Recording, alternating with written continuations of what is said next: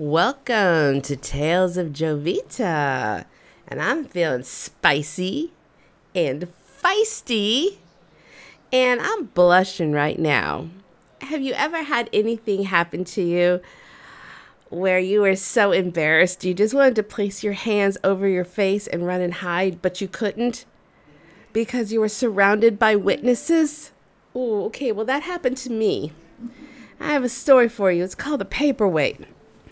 So again, around the mid-90s, let's say 1995, I worked in an office of mostly men.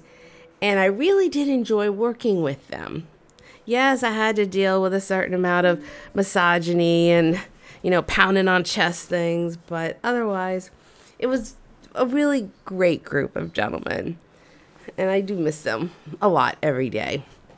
So I had a supervisor, and he was this big Russian man named Victor. So he was about 6'5" and a good 260 pounds. And when he walked into the room, you just stopped everything and you listened to what he had to say. Well, one day I was called into his office. I was getting in trouble all the time. And the main reason was because my attitude was a bit naive towards the offenders. You see, the sole purpose was for law enforcement, and me, I'm looking at it as rehabilitation. So I was often getting in trouble for being too soft. So he'd call me into the office and he'd pound his fist on the table. "These people are criminals," he would yell at me.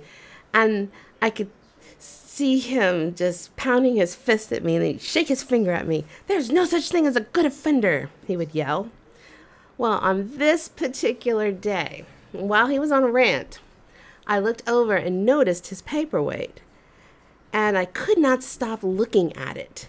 It was an oddly shaped bar with a large bar on one end and a small ball on the other end.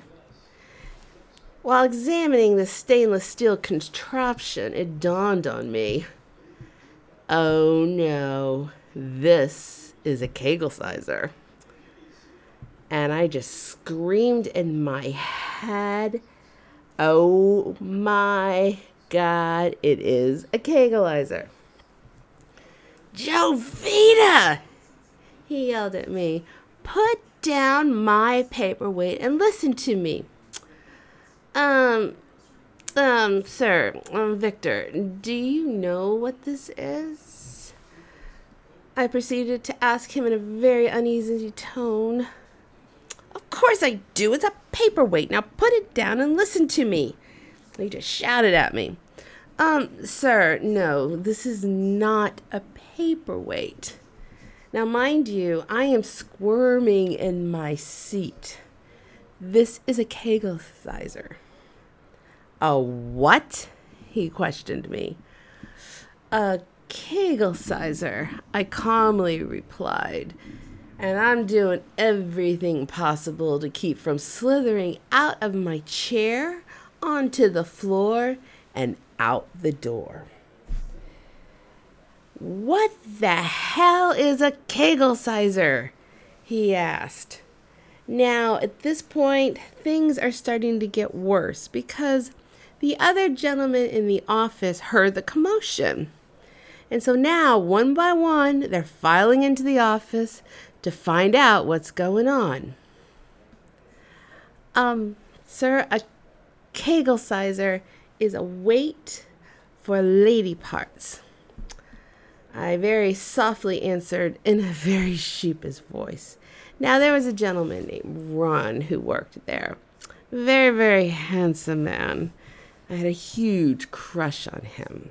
So he decided to make things worse. He walked up to me, he looked at me, got in my face.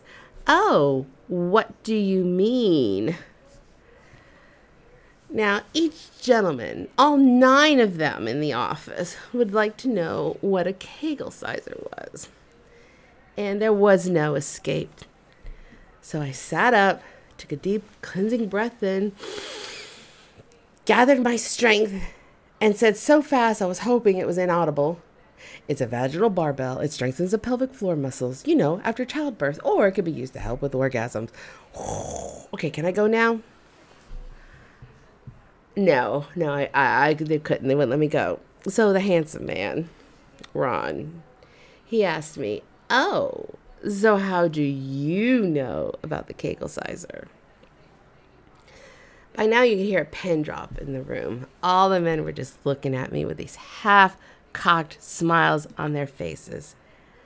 I just know stuff. And then Ron would not let this go. "So, why don't you do a demo for us?" Everyone in the room busted out laughing.